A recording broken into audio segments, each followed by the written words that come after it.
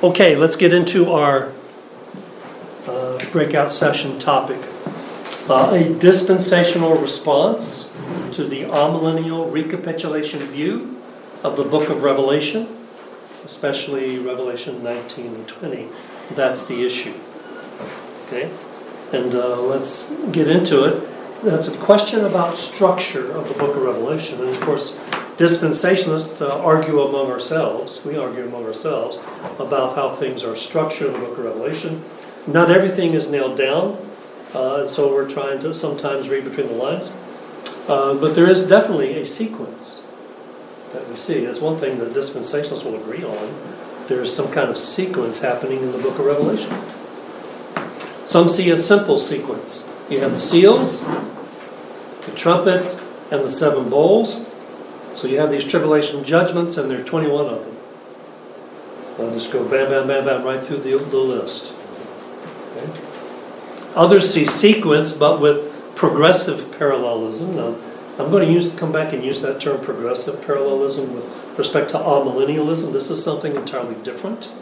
And here's what is meant by that. Some say, yeah, you have the seven seals, and you have the seven trumpets, and you have the seven bowls, but their impact goes on and on and on. Or even when they might say the seal goes on and on and on. The trumpet goes on and on and on all the way to the end. I understand that, some overlapping, cutting short, etc. But the problem is, with this view, some things like that make sense. For example, you have war, second horse, red horse, war. And there does seem to be war all the way through. So in the first half it intensifies, in the second half the thing ends in the Battle of Armageddon, for goodness sake. So you got war all over the place. It just seems to be dominating the tribulation period. And so that makes sense. And some of the other things make sense, but then there are other judgments, such as darkness. The darkness goes away. So it's temporary. It doesn't seem to be ongoing in quite the same way. But then there are other things. Okay, a third of the world dies. That has to have ongoing ramifications, you think. The rivers become blood. That's got to have ongoing ramifications. So it's not just, it happens, it's over. So this is probably incomplete. Some things do, some things don't. So it's probably not the best way overall to look at it.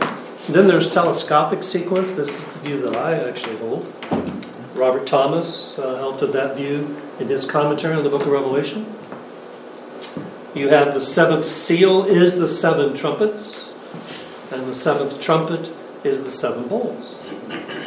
And the reason for this is the way the structure of the book seems to fall out. You know, the seventh seal is, all it says is there's silence in heaven. That's all it says. Well, is that what that seventh seal is? The silence in heaven. No, what follows? The seven trumpets. So I tend to think the seventh seal is the seven trumpets. You have a similar thing happening from the transition from the seventh trumpet into the bowl judgments. There's a distinct break. The story of the two witnesses comes between the sixth trumpet and the seventh trumpet. So you have things that make me think that it's a telescopic sequence. That's the name given to this chart here. And then there's a recapitulation. This is a dispensational recapitulation, not the amillennial one. And this is one, there are 7 judgments described 3 times rather than 21 judgments. So that the first seal, the first trumpet, and the first bowl are all talking about the same thing. Maybe using different language, but it's really talking about the same judgment. You have to be a little more symbolic in doing this way. But each of those recapitulate what went before. That is, goes back over the same thing. That's what recapitulate means. And then there's modified recapitulation. You have the seals and the trumpets, but the seals stand alone, but the trumpets and the bowls recapitulate the trumpets. They go back over the same material that the trumpets gave. And I can understand that, for example, in the sixth trumpet, the river Euphrates is mentioned. In the sixth bowl, the river Euphrates is mentioned. In the sixth trumpet, you have 200 million man army. In the sixth bowl, you have Armageddon. So a lot of people have said, well, there's talking about the same thing. I'm not convinced because there are differences you have to deal with in those texts as well. But that those similar elements make people think that the bowls recapitulate the trumpets. That's what people are looking at in the text. Now, let me review real quickly the millennial positions. You all know this really well already, but I just want to highlight it. Have it in your brain, have the chart in your brain while we move in our analysis. Here's amillennialism. It actually has the easiest eschatology chart to draw. Draw a line and put a dot, that's pretty much it. We dress it up a little bit to make it look nicer for them. But they have seen the millennium is the church age, and the church in the present age. We have church in the Old Testament. Church in the present age, that's the millennium. First Advent to Second Advent. And their scheme is the millennium. And then when Christ comes, we have the eternal state. Some amillennialists, like Hokema and Vern Poythress, will have an earthly eternal state. Because they new earth statement in Revelation 21. But most of them don't. Eternal state's like going to heaven. Jews in most amillennialist schemes only have a future in the church. So a Jew can be part of this, but they have to come to Christ and come into the church. Okay. And there is no future for national Israel in this scheme. And then there's postmillennialism. The blue dot shows you where you are at the mall. Some will say we're in the millennium already, but not too many will say that. So the 1,000 years in this scheme is probably, like most amillennialists, an indefinite period of time. The earlier postmillennialists, and I can't find it earlier than the 1600s, they seem to be literal about the 1,000 years. But today, not too many postmillennialists I know are actually very literal about the 1,000 years. So it's an indefinite period of time. We don't know how long. And so they have, the church through its evangelism and Christianizing of society ushers in the kingdom, ushers in the millennium, and Jesus comes back at the end of the millennium as a kind of reward to the church. Okay. They have an interesting role relative to the Jewish people. Most postmillennialists, the papacy must fall before the Jews come to Christ. Why? The papacy is the most anti-Semitic group. The Roman Catholic Church, most anti-Semitic group. And so there has to be a fall of the papacy. Who, following the reformers, is the Antichrist. So the papacy, which is the Antichrist, has to fall, get out of the way, then the Jewish people will convert. Okay? And then, after that, the kingdom's ushered in, and then 1,000 years later, Jesus returns. It is not a mere expectation for the return of Christ. That's not what they're looking for, looking at, because that's 1,000 years plus away. And in premillennialism, the good guys, that's us. You have Old Testament Israel distinct from the church. In the church age, the present age, it's going to end with the rapture of the church. Then a little gap, then a trib. This is not drawn to scale, by the way. The trib is 7 years. And then there's the millennium for 1,000 years, which I take literally, 1,000 years. And then the eternal state. Notice I have the word kingdom under both millennium and eternal state. The Old Testament prophets look down the corridor of time and they just predict a forever kingdom.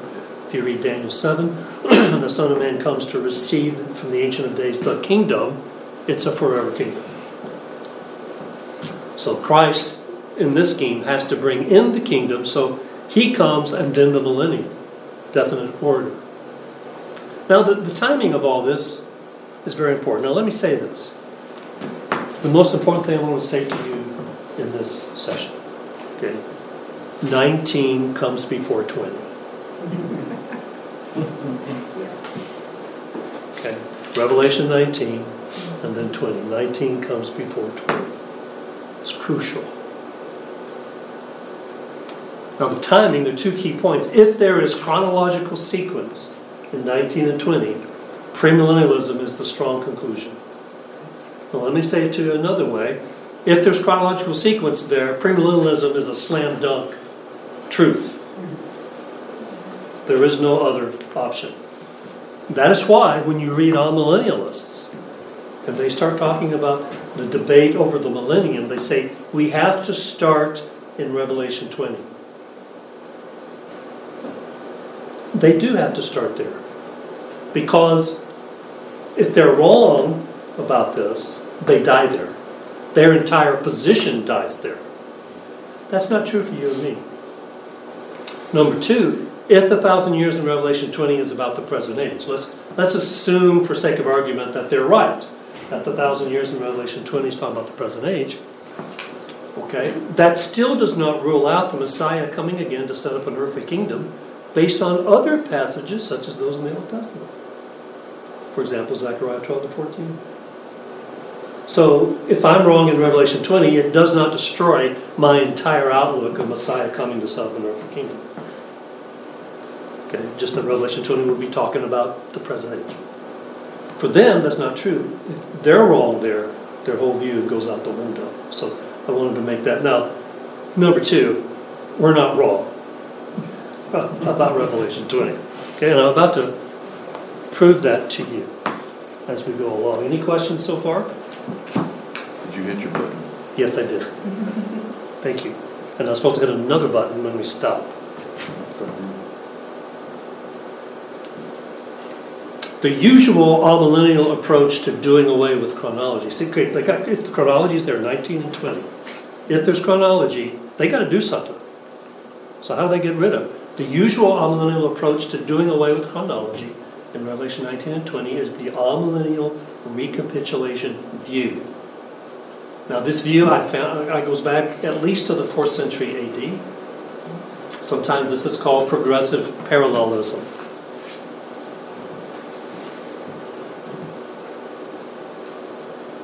Give you a few moments to fill that out on your sheet.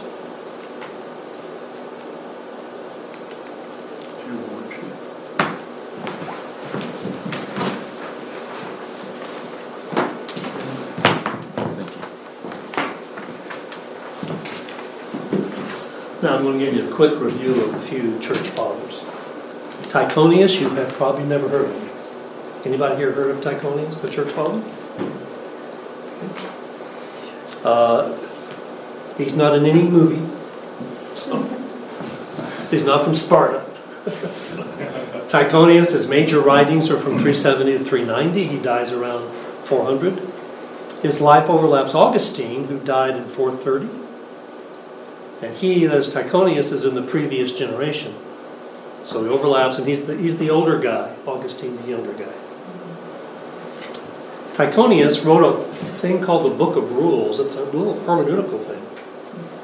Written around 382, 7 hermeneutical or mystical rules, he called them. And he called them mystical because Bible language was different than all other language. When you and I read the Bible, we kind of assume a basic communication. Literal, grammatical, historical interpretation, basically the way people communicate. It was a mystical. That tells you there's a problem right away. Okay? And he had 7 rules, and I have not studied all these rules yet. This book is available to us. I just wanted to highlight one of his rules. You can tell which one. On the Lord and his body, the body there is the church.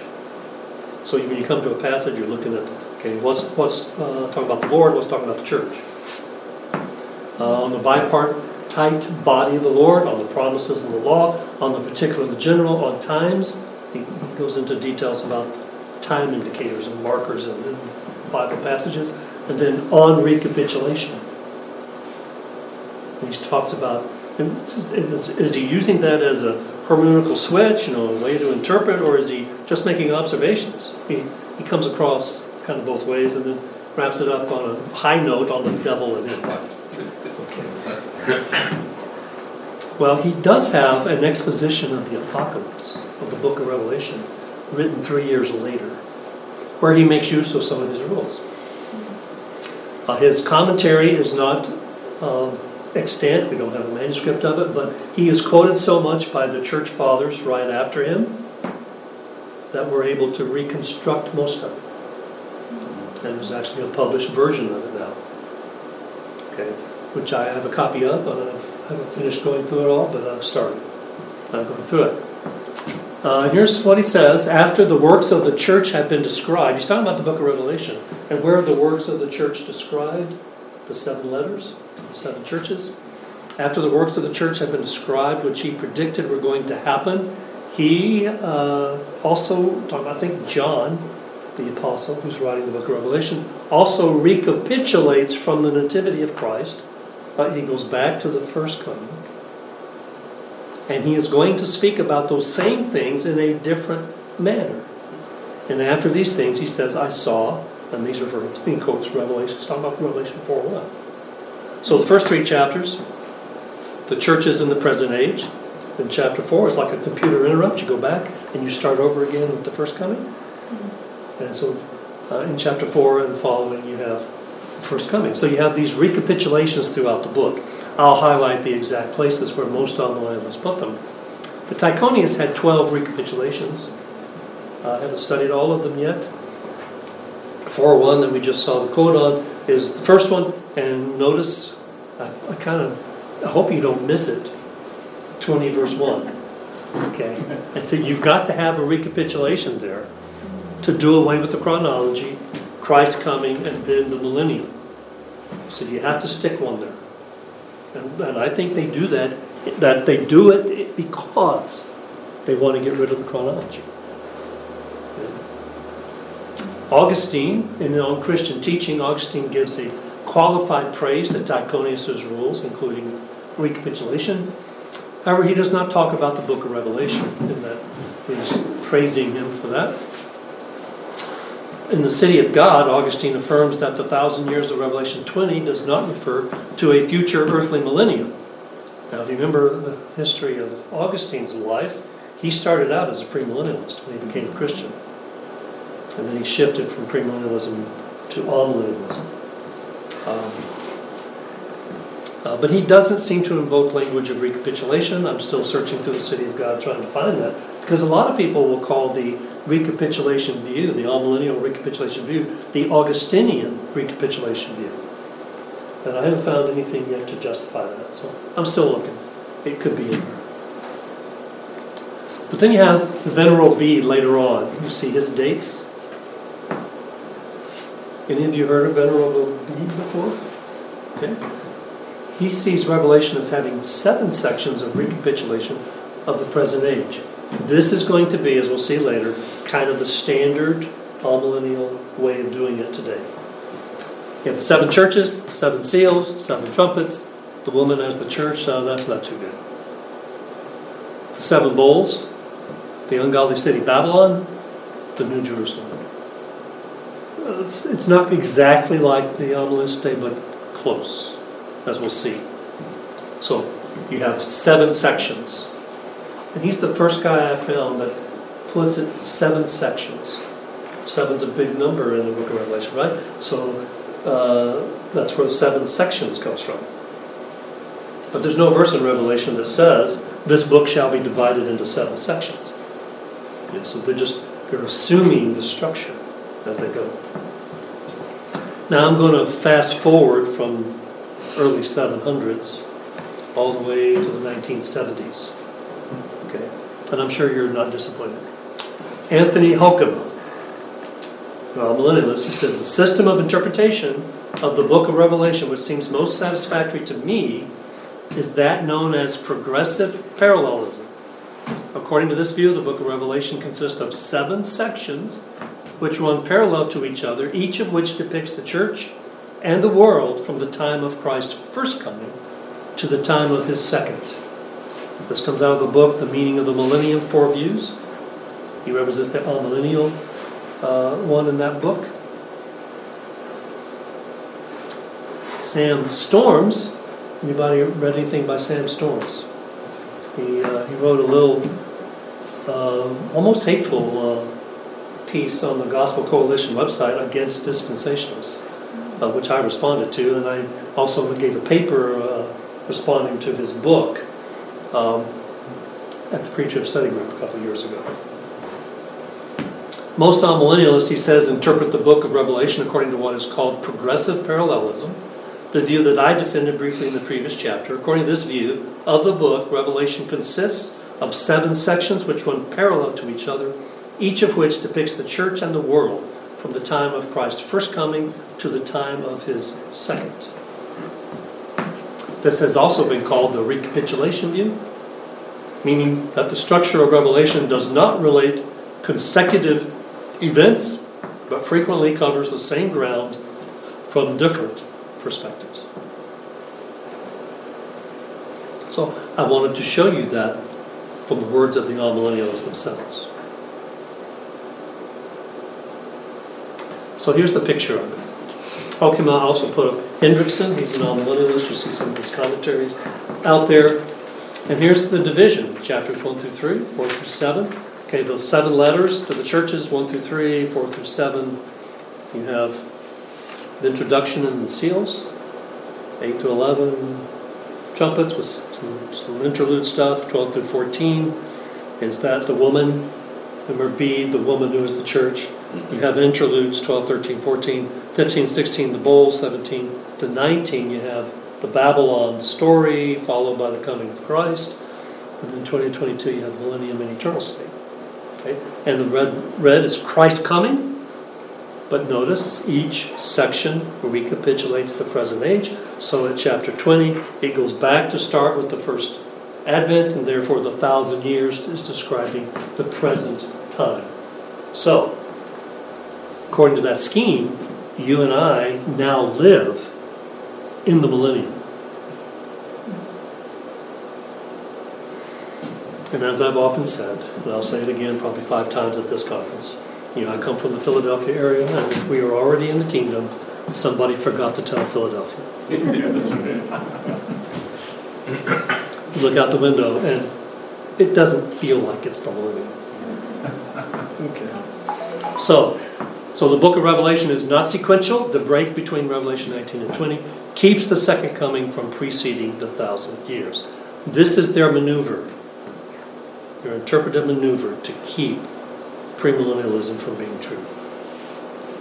But actually they can't stop it. So why am I a premillennialist? Based upon just the book of Revelation and a little bit of theological integration I'm going to do here. I'm going to wrap it up with reasons and make a response. I mean, I could just simply say, you guys just aren't being literal. And that would be true. But I'm going to say more than that. Okay. First reason, the outline in 119 does not allow the recapitulation view.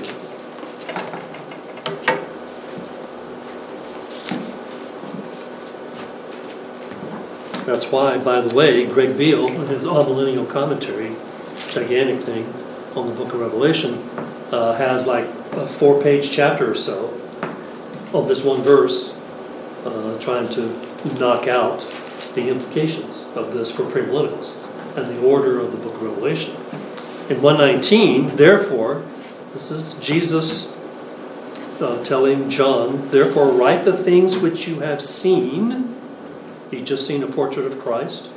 And the things which are, the 7 churches, I take it, and the things which will take place after these things. And in chapter 4, it actually uses the phrase, after these things. And so you have the sequence of the book mentioned in verse 19. Verse 19 in chapter 1 gives the outline. 3 sections, things which are, things which you have seen, things which are, things which will be. That's the outline of the book. There's no way to fit that recapitulation model of those 7 sections into this verse and the outline that it expresses. So that's the first thing. And they understand that they have a problem there. That's a significant one.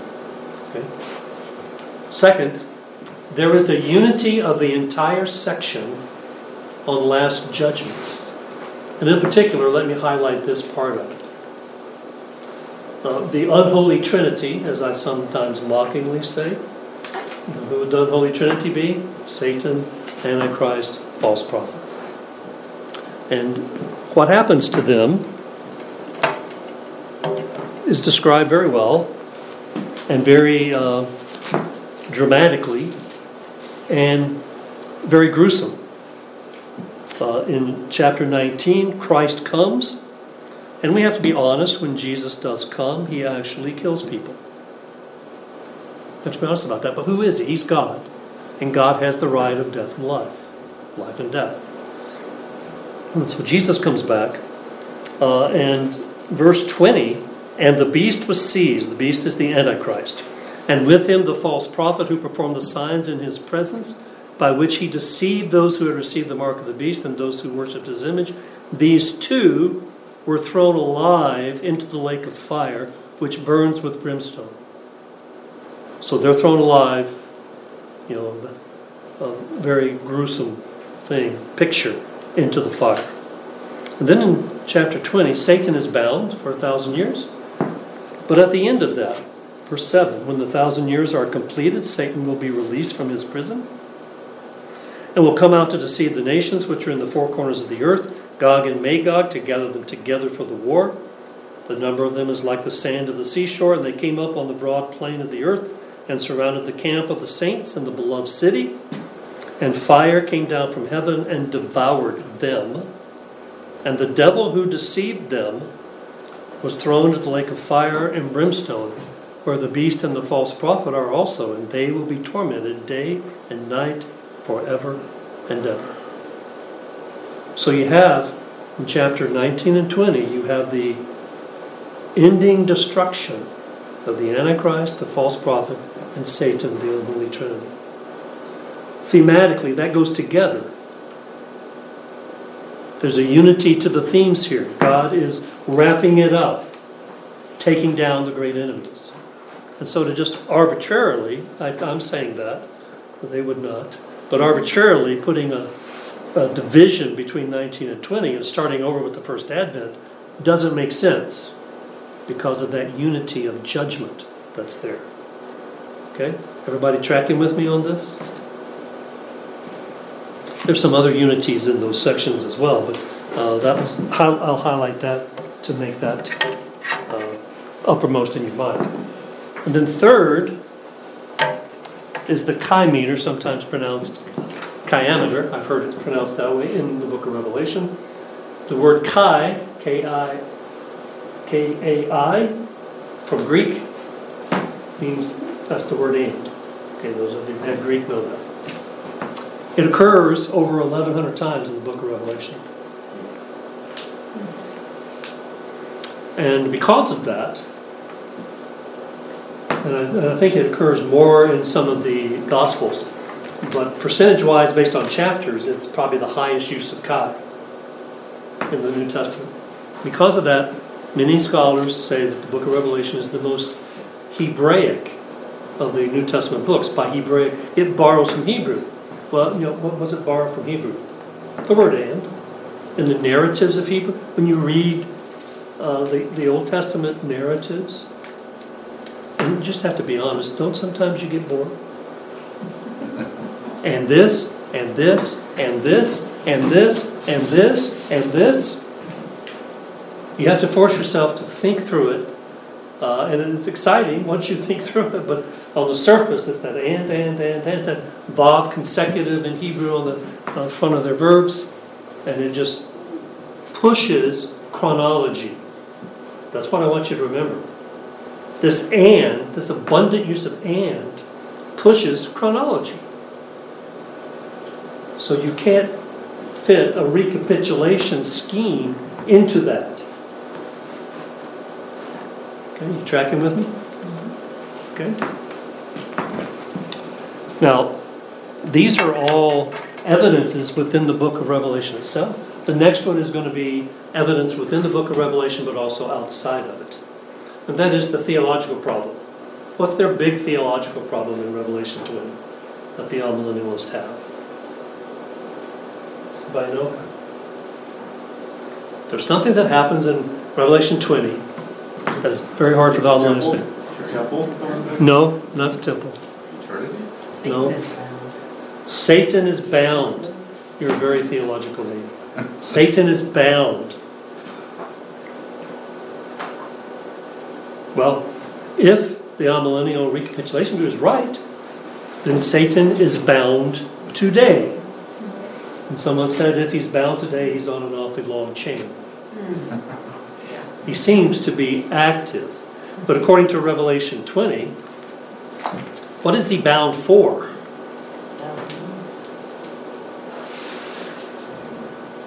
So that he would not deceive the nations any longer until the 1,000 years were completed.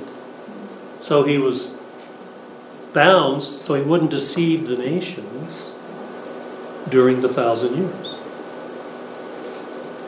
That's a problem. And amillennialists, so they'll have various explanations. I mean, we'd have amillennials apply to our PhD program when I was at Baptist Bible Seminary, and I was on the committee always as part of the interview process. And when the amillennials would come, invariably I would ask them about baptism, especially if they were Presbyterian. I mean, you're applying to a Baptist seminary. Okay, let's talk a little bit about how you baptize people and why. You know, I'd do that. Then we'd also would always go to Revelation 20, and they would have to explain to us, if Satan is bound today, what does that mean? He doesn't see the nation. What does that mean? And we'd bat that around, and they were all over the map, and they're struggling with that. It is a horrendous thorn in their theological flesh. Okay? Now, so Satan is not bound in the present age for them, but notice he bothers Christians. Some of the amillennialists we'd have, and Sam Storms in his book says this, we're not saying that Satan is not active. We think he bothers believers. He persecutes believers, but he doesn't deceive the unbelievers. That was what he stated. Okay? Well, he's certainly right. Some amillennialists would not even have him bothering believers. It remains to be seen, okay, how can he be bound and bother believers? That's another question. But you know these passages, don't you? Ephesians 6, 11 to 12? What is that? Can anybody quote that to me? That's the whole armor of God passage, and you're going to protect yourself from what? The wiles of the devil, the fiery darts of the devil. We're just standing against the devil, so it's clear in that passage that he is attacking Christians. 1 Peter 5:8. You know that passage? What's that passage? Be vigilant. Your adversary, the devil, walks about like a roaring lion, seeking whom he may devour. Okay, so in that passage, 1 Peter 5:8, Satan is portrayed as a roaring lion seeking whom he may devour. He's talking about Christians, that Satan wants to kill Christians. So he's bothering Christians. Okay? And then Revelation 2, 9 and 10, 13, 24, 3, 9, in the letters to the churches. This goes back inside the book of Revelation. For example, a couple of those passages, 2, 9, 3, 9, talks about the synagogue of Satan. So he's active in the churches, battling against the churches. So there is no way to say that he doesn't bother Christians. And like I said, some amillennialists will allow for that. Like Sam Storms, he allows for Satan to bother Christians in the present age. Still needs to explain how that works if he's bound. Okay. And then he does deceive those who are unbelievers today. And there are two passages I want to take you to. The first one is Acts 13, 8 through 10.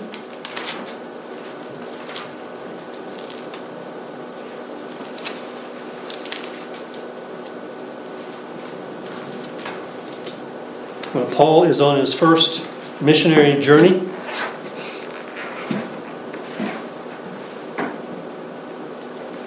Verse 6, I'll pick it up in verse 6. Get a running start. When they had gone through the whole island as far as Paphos, they found a magician, a Jewish false prophet, whose name was Bar-Jesus, who was with the proconsul Sergius Paulus, a man of intelligence.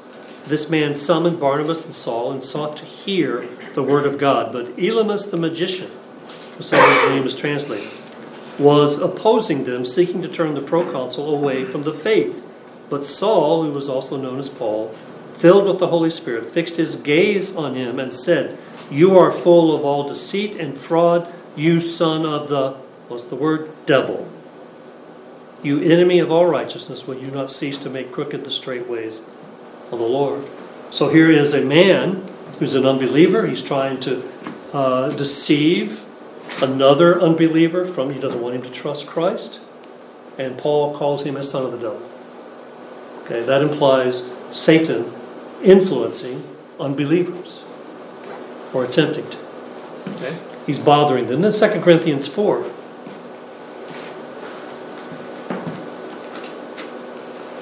2 Corinthians 4, verses 3 and 4. And even if our gospel is veiled, it is veiled to those who are perishing, in whose case the God of this world is Satan, has blinded the minds of the unbelieving. Does that sound like deception? So that they might not see the light of the gospel of the glory of Christ, who is the image of God. So we have a theological statement by Paul about what's happening in the present time, and Satan is blinding the minds of unbelievers. So you have to say that Satan is bothering both Christians and unbelievers at the present time. There's no way around it. Now, that is the thrust of my presentation, but I have allowed for a time. That's for as long as you want to go for questions. Although I will stop at supper time. Yes. So, are most of these modern all-mills writers historicists? They believe that the seal, trumpet, bowl judgments have been fulfilled or are being fulfilled in the church age. So do they try to connect those judgments to certain events in history? Some do, some don't. Jonathan Edwards, who was post-millennial, not amillennial, he did that. He mapped the 1260 days of Revelation as 1260 years. He mapped it from 660 to 1866, or so, 606 to 1866. And then he tried to map out. I mean, he had John Huss and Calvin and Luther and people on there, and other and early in church history, people mapping out the bowls. He tried to do that. So I think you've seen a lot of that in church history. The modern guys downplay that, I think, but there are a few that still do that. So Sam Storms would... I didn't see that. yeah. I didn't see that. They probably saw the error trying to fit pigeonhole and say they want to be general. Yeah, I don't remember seeing that in his book. Yeah. Okay, good question. Yes, sir. Following up on that question, is that one reason why they have to resort to so much symbolism? Because, obviously nothing like any of those judgments has happened unless you just symbolize the judgments. This is what it says, but this is what it means.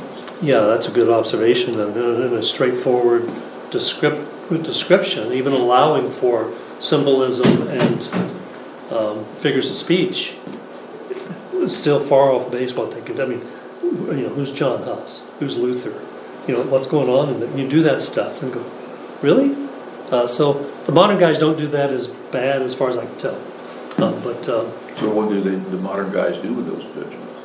Well, they tend to make all the different recapitulations as a description of the battle of good and evil in general that's affecting the church in the present time. So like rivers turning to blood and it's just imagery, it's negative imagery to talk about the church's conflict. That's pretty well how they view it. Which is, we call that idealism, they're idealists. So it's just a picture of the conflict of the ages in each separate recapitulation.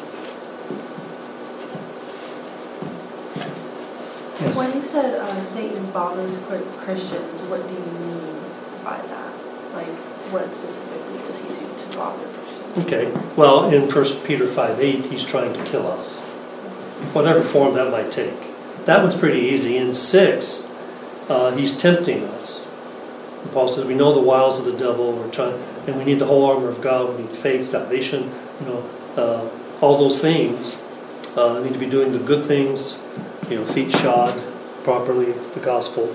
All those things, because Satan is throwing darts at us. And what are his darts? What are his darts against Jesus? Or temptation.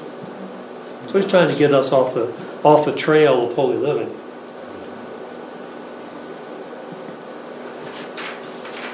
And when they talk about Satan being bound now, are they saying you just can't imagine how bad it would be if he wasn't bound? Or are they saying, well, how do they, I don't want to put words in their mouth, how do they address Satan being bound? Well, he doesn't deceive the nations. That's what the text says. He's bound, and we see him bound and not deceiving the nations in the millennium until the 1,000 years is up. And toward the end of the millennium, he's let out and he deceives the nations one last time. So during that time, he's not deceiving the nations. Okay, so, and there are probably emphasizing unbelievers, the people that are rising up, being born in the millennium. At the end, he had a little army, of unbelievers that he gathers. So he's not bothering them during that 1,000 years for us, but for the present time, they have to have some way of saying that, but they don't have a way. That's what I'm saying. They don't have a way. You're right. They don't have a way. They don't. They don't. They don't even try. Well, they just generalize. They resort to idealism. This is just a word picture from that time frame in history for there's going to be conflict of good and evil involving the church, Satan, and etc. That's all it is. But they don't have Satan involved, for the most part, right? Because he's bound. Well, do they acknowledge the role of Satan in our society and world affairs today? Not all of them. For example, Jay Adams. You remember Jay Adams? Mm-hmm. Okay, he wrote that book, Confidence of Counsel. And in that book he says, because I am a 5-point Calvinist and a non-millennialist, there are 2 things I never consider when I counsel people. Okay, number 1, because I'm a 5-point Calvinist, I never tell anybody that Jesus loved them and died for them because I don't know. Okay. And number 2, I never consider demon possession because Satan is bound today. So, and this is growing? This movement is growing? it is a little bit, yeah. It seems like they want to be so open-minded to all the different voices out there voicing their opinions. They don't want to stand on any one thing. And I've got a guy in my church just like that. He just kind of says, well, we're not really sure. Well, it's like he doesn't know for sure what he stands on, but he's open enough to believing all the Well, it could be. I know Sam Storms, he's clear. Well, he's absolutely clear. He's not ambiguous at all. Premillennialists are wrong. And his amillennialism is right. And he probably does the best job of any amillennialist I've seen at trying to defend his view. I don't agree with him at all. He takes a stand. Well, what's their motivation? Or what do they start with that gets them off track? Whereas we would be just literal. They are traditional. They are creedal. Okay, the Reform. If you're talking about the Reform guys, they're Westminster Confession of Faith. Well, the Westminster Confession of Faith is an amillennial document, and for them to go against it would be kind of going against their soul. So they're trying to just fit it in to defend the status quo. So your soteriology does sort of. Yeah.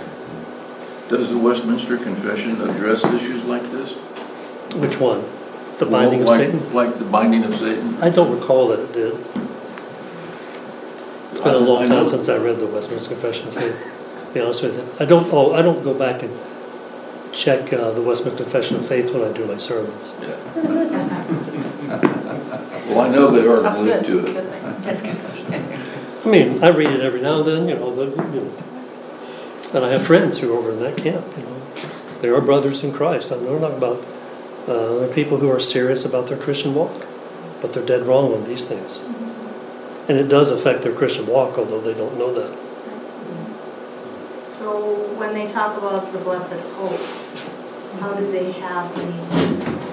Well, the blessed hope for them is just the second coming. Not a rapture. They don't have a rapture.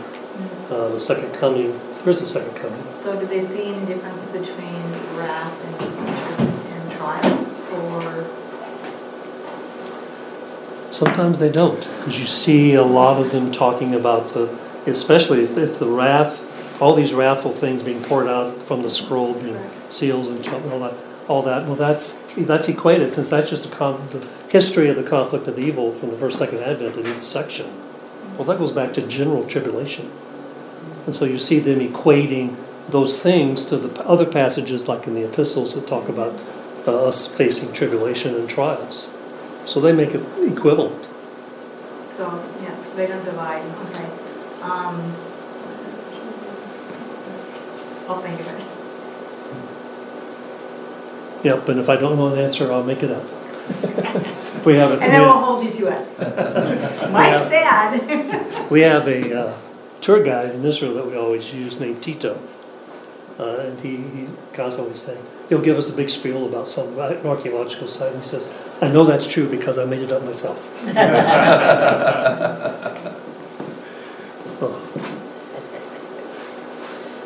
So you mentioned the City of God, that book. Would you recommend people read that, or I know people that have read it and they just stand on it like this is just like the best book ever. And I think pastors should read it once in their life. Okay. But I wouldn't recommend our people in our churches to, unless you're called to do historical studies in some special way. I wouldn't recommend it. What do you think changed Augustine's perspective? I think he was in the Montanist group, and they had some crazy stuff going on. They weren't just premillennialists. They were, Montanist, according to some church fathers, was claiming to be the Holy Spirit. They were doing stuff like that. And there was the tongue speaking and all that, and he got away from it, and I think it scared him. I think it would have scared me. But unfortunately, it scared him away from their premillennialism. He threw the baby out with the bathwater.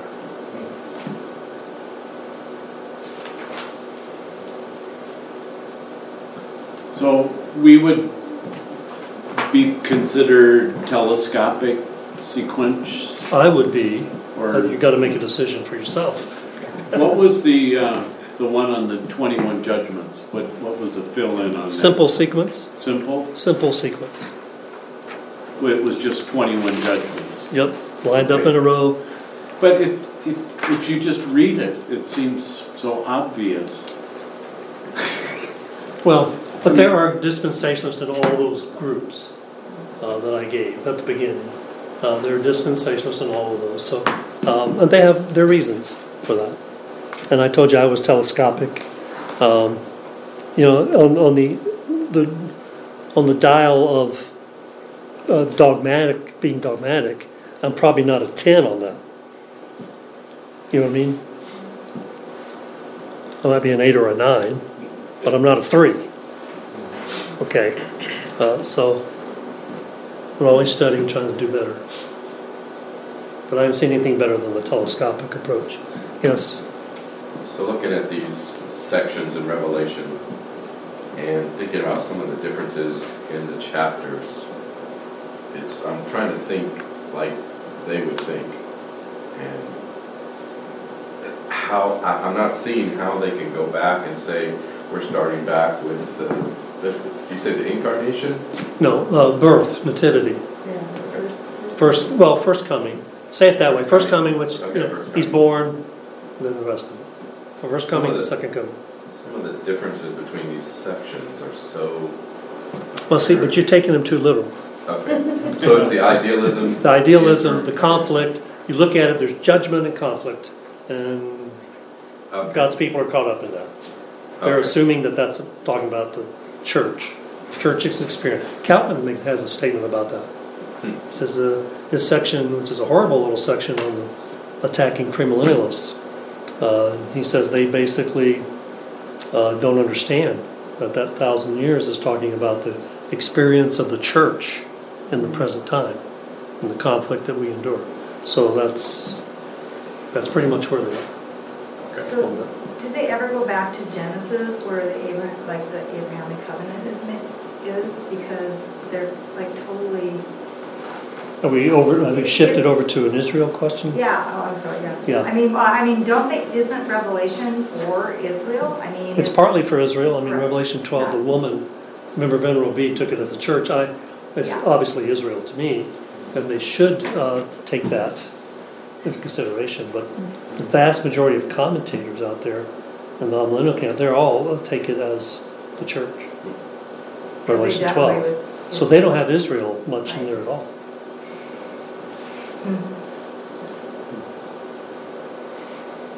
So, So they've judged Israel. well, yeah. They're replacement guys. The church has replaced Israel.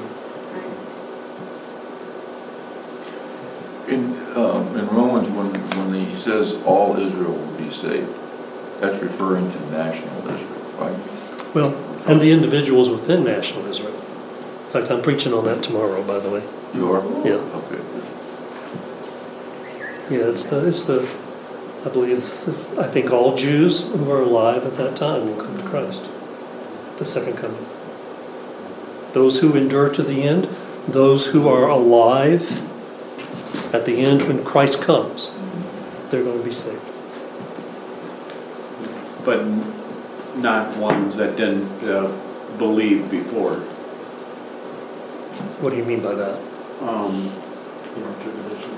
Yeah, prior to or living today or. Well, I wouldn't necessarily make that qualification. Are you basing that on 2 Thessalonians 2?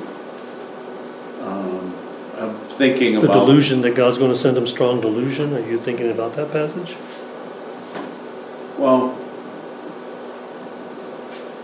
what they talked about this morning in Romans 9 was that, as I understood it, that the Jews who believed would be saved. Well, saying my view is that when Christ returns, the Jews will see him and believe. Oh, at that Okay. time, when they see him. So They'll all mourn of for those, him whom they've seen. so all those that are living at that time. At that time, at the second coming, they'll embrace Jesus. Yeah, I think, if I'm not mistaken, what you're asking is, the term all Israel, does that mean all Jews throughout Of all generations? time. A Right. summary statement, or is it referring simply to those at the end of the tribulation, No. all Jews? And I think that's what, I'm saying at the end of the he's trib, saying, the and Jews who are alive I at the agree end of the with him on trib. that. Yeah, that's at the end of the tribulation. It's the promise that God's going to bring them back. Not all Jews in history. Okay, right. Because the remnant's contrasted with the future nation as a whole. So, So the ones that die without Christ are just like the rest of like the rest of people without Christ. Okay, that's kind of where I was coming from on that. Yeah. No, it's not all Jews everywhere get saved because they're Jews. But No, essentially, the promise is still fulfilled. It's fulfilled.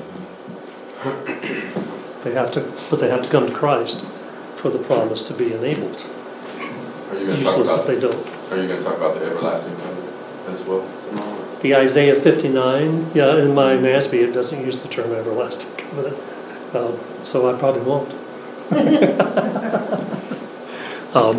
I take that as probably the new covenant myself.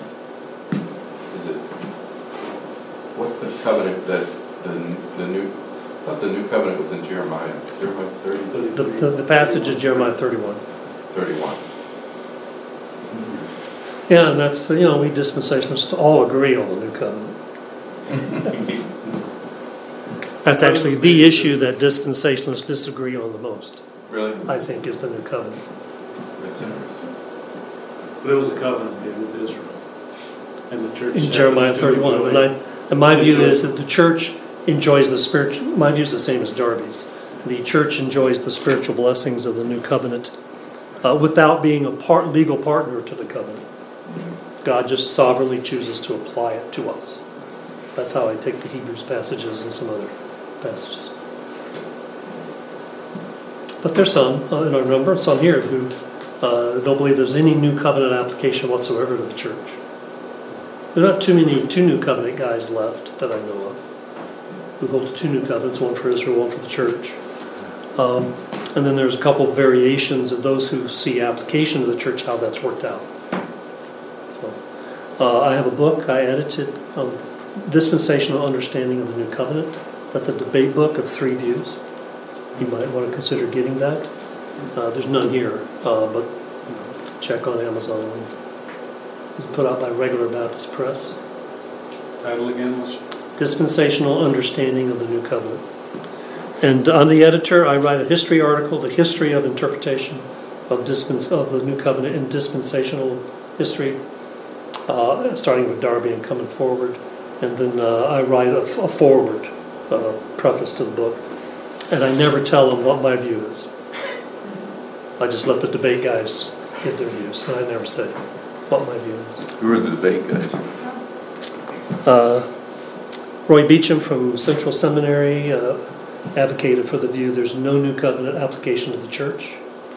And then Elliot Johnson held to Darby's view, which is my view, that there's application to the church, but it's not direct, it's indirect through our through our union with Christ. And then Rod Decker, who's in heaven now, wrote direct application. But neither one of those hold it. The church is legal parties to the covenant. I don't think any of the views hold to that. Although the second, the New Scofield Reference Bible used fulfillment language for the New Covenant, and most of us don't like fulfillment language for the New Covenant. But the church fulfills the New Covenant promises. Really? And that was actually in the New Scofield Reference Bible. That sounds amillennial.